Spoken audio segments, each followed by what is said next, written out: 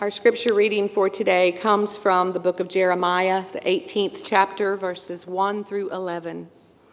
The word that came to Jeremiah from the Lord: "Come, go down to the potter's house, and there I will let you hear my words." So I went down to the potter's house, and there he was working at his wheel. The vessel he was making of clay was spoiled in the potter's hand, and he reworked it into another vessel as seemed good to him. Then the word of the Lord came to me: Can I not do with you, O house of Israel, just as this potter has done, says the Lord? Just like the clay in the potter's hand, so are you in my hand, O house of Israel. At one moment I may declare concerning a nation or a kingdom that I will pluck up and break down and destroy it. But if that nation concerning which I have spoken turns from its evil, I will change my mind about the disaster that I intended to bring on it. And at another moment I may declare concerning a nation or a kingdom that I will build and plant it. But if it does evil in my sight, not listening to my voice, then I will change my mind about the good that I had intended to do to it. Now therefore say to the people of Judah and the inhabitants of Jerusalem, Thus says the Lord, Look, I am a potter shaping evil against you and devising a plan against you. Turn now, all of you, from your evil way, and amend your ways and your doings. This is the word of God for the people of God. Thanks be to God. Let's pray. Lord, as we read and studied the scriptures for this week as your church, we were challenged. We were challenged and given time to truly reflect on our own lives and our relationship with you. Lord, we invite the Holy Spirit to convict our hearts, to open our minds, to open our hearts to your word. And we know in order to do that I have to get out of your way. That is our prayer as your church. In Jesus' name, amen. The scripture readings for this week, for today, are very, very challenging, as you well know. This is going to be, as we read and studied the scriptures this week, one of those challenging weeks for all of us. For both the Jeremiah and the Luke text, they have hard sayings, teachings that to many of us seem violent, vengeful, over-demanding, out of character for many of us with this loving God. Instead of using this week, we could have brushed over these scriptures and gone somewhere else. We could have taken this opportunity to not have taught and preached about these scriptures. But as I read the Luke text and the Jeremiah text, I was reminded of how Jacob wrestled with God. How that he wouldn't let go of God until God blessed him.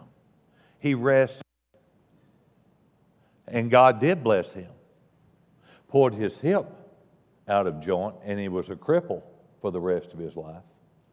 But God did bless him.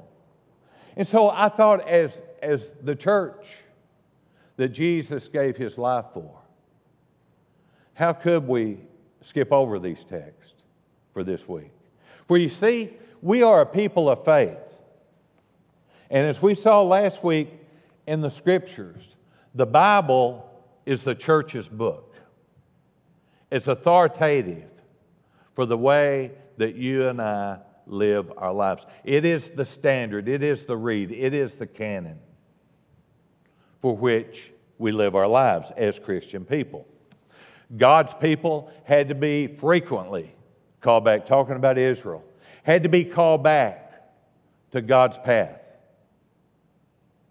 Their task, like ours, is to show people how that we've been tempted to go down other paths, and how that we can get back in the will of God. The early church called it the way. We also can reflect this morning on how following God, being a Christian, being a disciple of Jesus Christ, was never going to be a leisure time activity that we take up at our convenience, when it's handy for us, when we don't have anything else to do. I know that I found in my life that the more of my life that I love the Lord, following becomes a way of life. It becomes who we are. It defines who we are. In our Old Testament scripture last Sunday, in the Jeremiah passage, God put the people on notice. They had been wooed away by all of the Assyrian gods. They had abandoned God's law. They had forgotten the marginalized, the vulnerable, in other words, the poorest of the poor.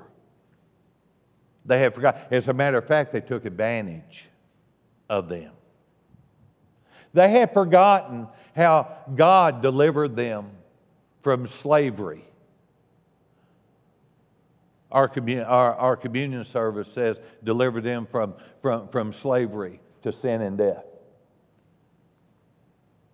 But how that God had delivered them from bondage.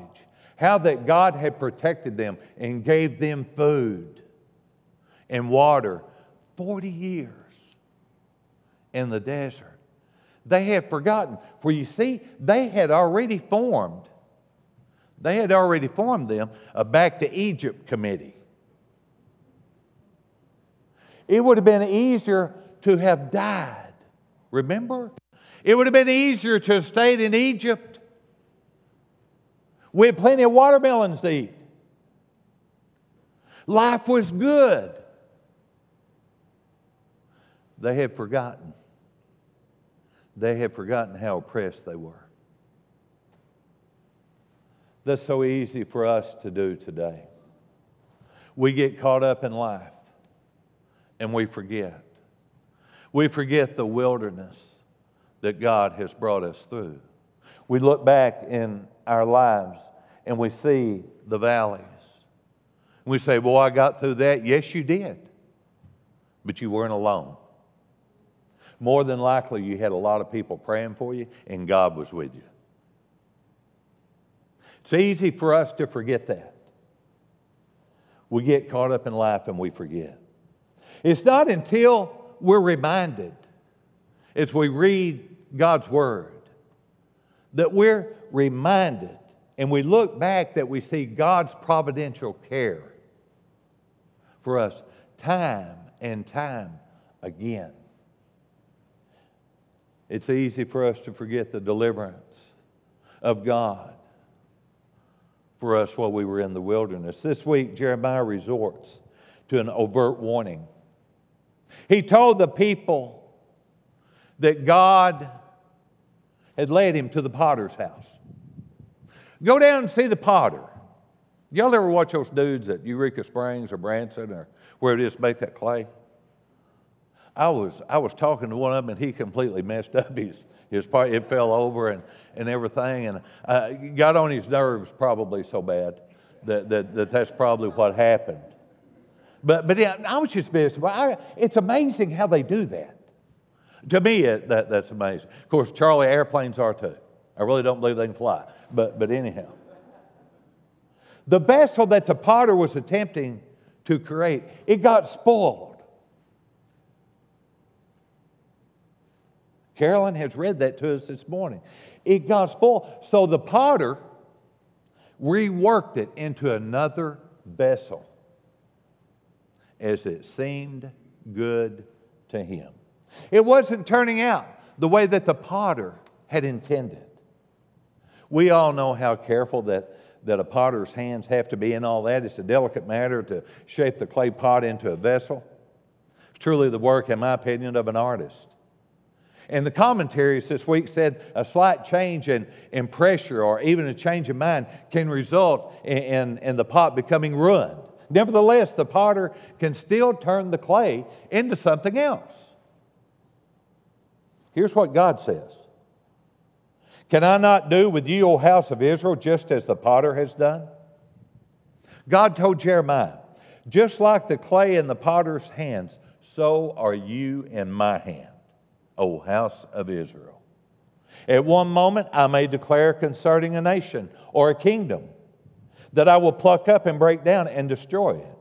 But if that nation concerning which I have spoken turns from its evil, in other words, repents. Remember that word repent? Turns back to God, I will change my mind about the disaster that I intended to bring upon it. That's verses 6 through 8. The image of the potter, creator. God is creator.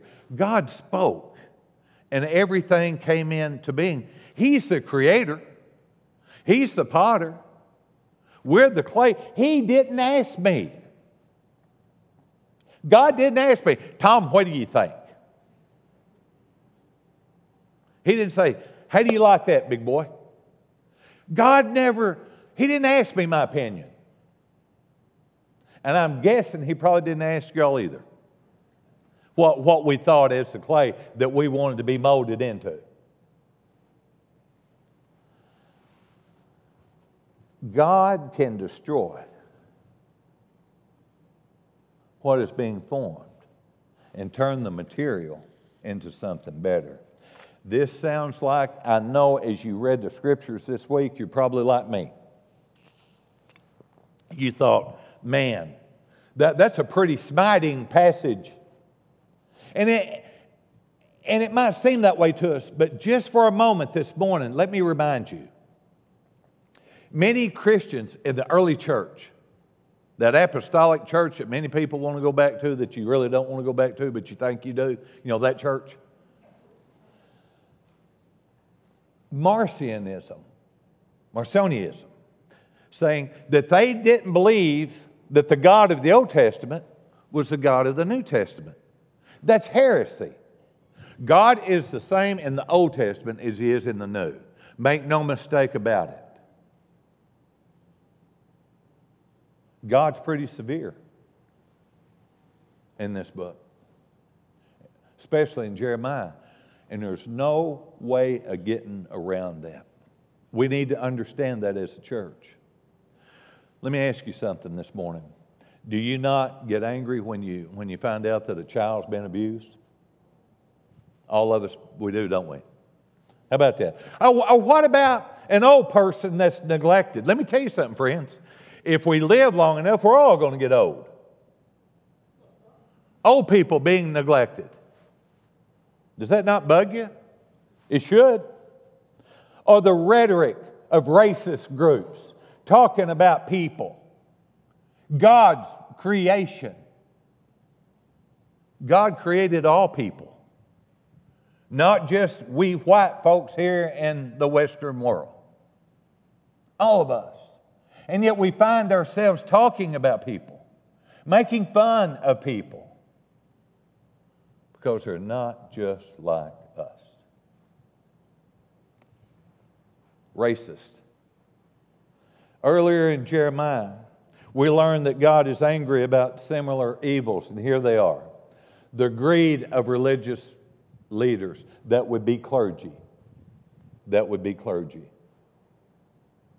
False claims about peace in the land when there is no peace in the land.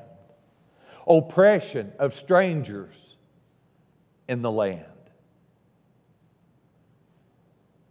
orphans, widows, murder, liars, and the abandonment of the God who saved them in order to follow false gods. And false gods, we know, really offer us nothing at all. But we sure like following them. You and I know that what I have talked about up to this point still exists today. Still exists today. And I can't imagine that God is any more accepting of it today than He was then. I knew it'd get quiet. It's got quiet in every service up to now. Even when we acknowledge God's distressing rage of threats and violence in this book, the threats are always accompanied by an offer for a second chance. Aren't you glad? Your pastor is glad. I promise you I'm glad. Twice in this short passage, God says that people still have a chance to avoid punishment if they will turn. That means not to be sorry for what you've done, but to repent, to turn from their evil ways and turn to God. That means if you're going this way, turn and go back that way. To turn from our evil ways, to change our mind and to change our heart. And the only one that can do that's the good Lord. If we want to avoid punishment.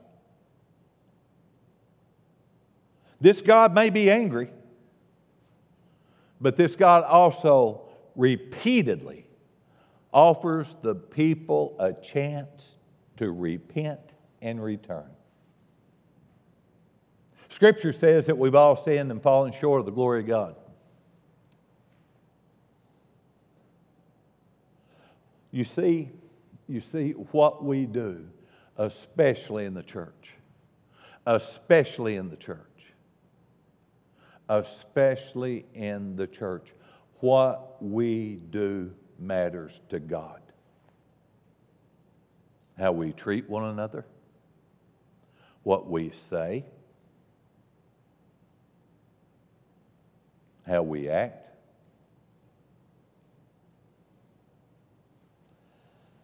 And God challenges us from our particular sins. You see, we're so prideful, we want to be molded into what we want. Not only are we the clay, and we know that we're the clay, don't we? Nobody here's the potter, are they? Okay, so everybody knows that God's God. Okay, that's a good place to start. God is God. God's ultimate goal, never forget this, is restoration and healing, not destruction and devastation. God's will is not that any single person perish. That's Scripture. It doesn't get any more Scripture than that. That not one person would be lost. And Jeremiah told the people to recommit to their covenant with Yahweh and abandon their attempts to have a Yahweh-Baal hybrid religion. We, like the people of Israel, cannot worship at two altars. Elijah, Ahab and Jezebel. That's why I've never heard another woman named Jezebel, or a guy. I've heard women called that, but I've never known of anybody whose name that was. Elijah told Israel, said, if Baal is God, worship him. That's what he said. But if Yahweh is God, worship him. We cannot worship at two altars. And you say, well, what does that mean? It probably means something a little bit different for all of us. It means for us to reflect at our lives and see what's important to us. Luke will remind us of that here in just a minute. Recommit to the covenant. God had made a covenant with His people Israel. God has made a covenant with us through Jesus Christ, our Lord and Savior. We're going to follow the gods of this world. We're going to follow Jesus. In today's Luke passage that y'all read all week long, Jesus is no less demanding.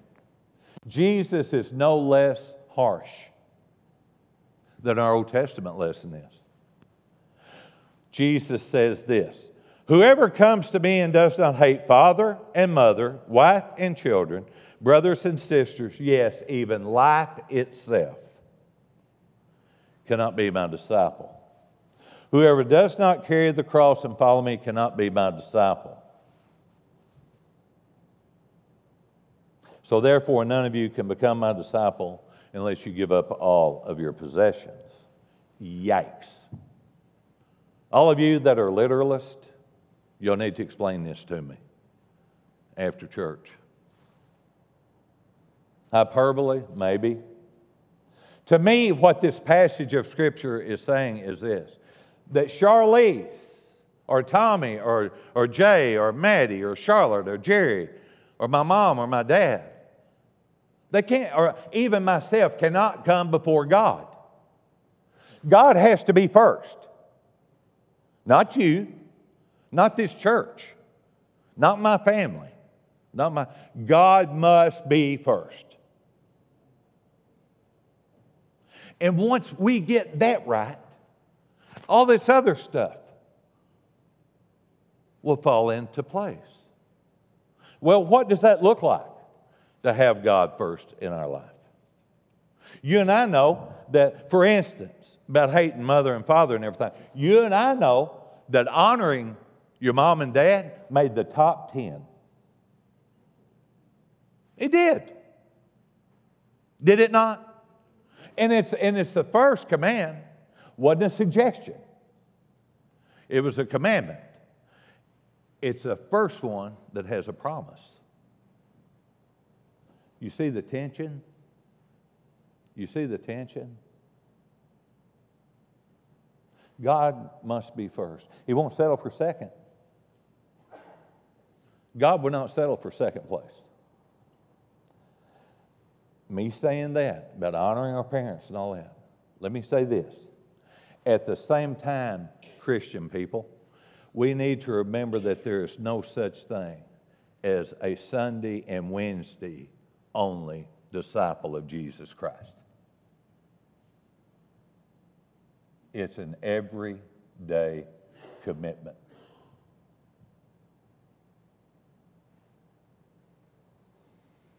Serving on a church committee, good for you. That's not enough. That's not enough for most members to demonstrate their discipleship. You see, it requires a life commitment. When we gave our lives to Jesus Christ to follow Him as Lord and Savior, did we mean that that's everything but through the summer? Or everything until duck season? Or did we mean it's everything until I want to go play golf or whatever that is? I'm talking about keeping God first.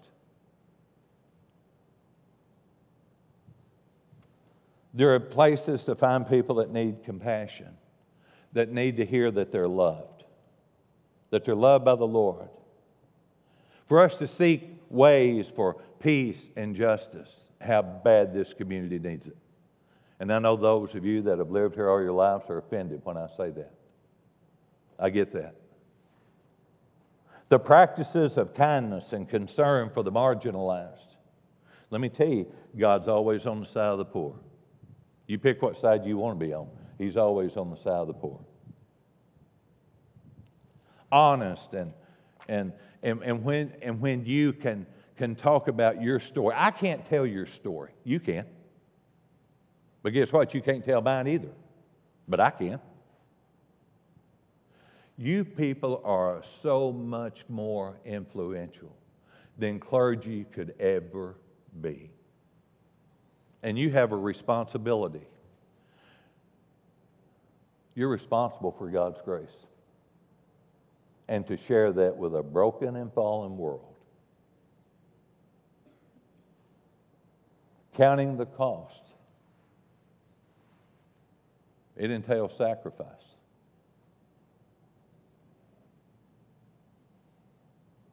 Did I tell you about when I was going into the ordained ministry? Have I said that? When I was going into the ordained ministry, Wayne Clark was my district superintendent. Back then, we had districts and district superintendents, and we actually knew one another. Not so much now. But anyway, Wayne, I'd started back to college as an old man. And Wayne told me he loved me enough to tell me, Tommy, listen to me. If you can live at peace with yourself, don't do this. Don't go into the ordained ministry. I thought, well, that crazy old man, he was all of 50. You know, hey, God's called me and I'm going, you know. Counting the cost. It involves sacrifice. And that's not just for clergy. That's for you too. What must we give up? To commit more to God. What would you have to give up to commit more to God? What are the false gods that we pursue that are taking our time and our resources? Even personal opportunities for spiritual growth. Well, I don't have time to take a Bible study class.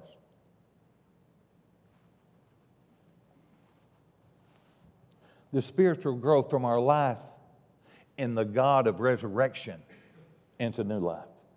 John the Baptist, I think, has put it better than anyone ever has. He says, I must decrease so that Jesus can increase. If I want to grow spiritually, it has to become a whole lot less of old Tom in my life and a whole lot more of Jesus in my life. Then we begin to love one another. Then we can begin to care for our kids, our grandkids. People that are still on this earth but don't know where they're at. Then, and only then, can we begin to walk in His steps. Discipleship is not just one more hobby or extracurricular activity. Would-be followers, we have to count the cost. Remember who the potter is, remember who the clay is. When we count the cost, it's not the same as a 5K charity run, or expanding a Sunday school wing, or building a building. No, it's much more than that. The cost must be counted, but it's not the same order as that. Discipleship has to do with a way of life. Letting God mold us into what God wants. You see, we already have our mind made up. We already have our mind made up. Well, I'm who God wants me to be. Really? Really? This week's readings, they do not provide us warm fuzzies. However, they do urge us to make hard choices in order to grow as disciples, experience new life, and participate in the building realm of God's kingdom. Can you think of anything this morning more exciting than that? Anything that's more exciting than being a part of the realm of God's kingdom? This morning, what needs to be reworked or discontinued in your life so that God can do something new and necessary in your life for the building up of His kingdom? I know the scripture passages this week were hard. I read the same scriptures that you did. I prayed for this worship service the same as you did. For the Holy Spirit to have His way so that we might have hearts and minds that are receptive. Thanks be to God. Amen.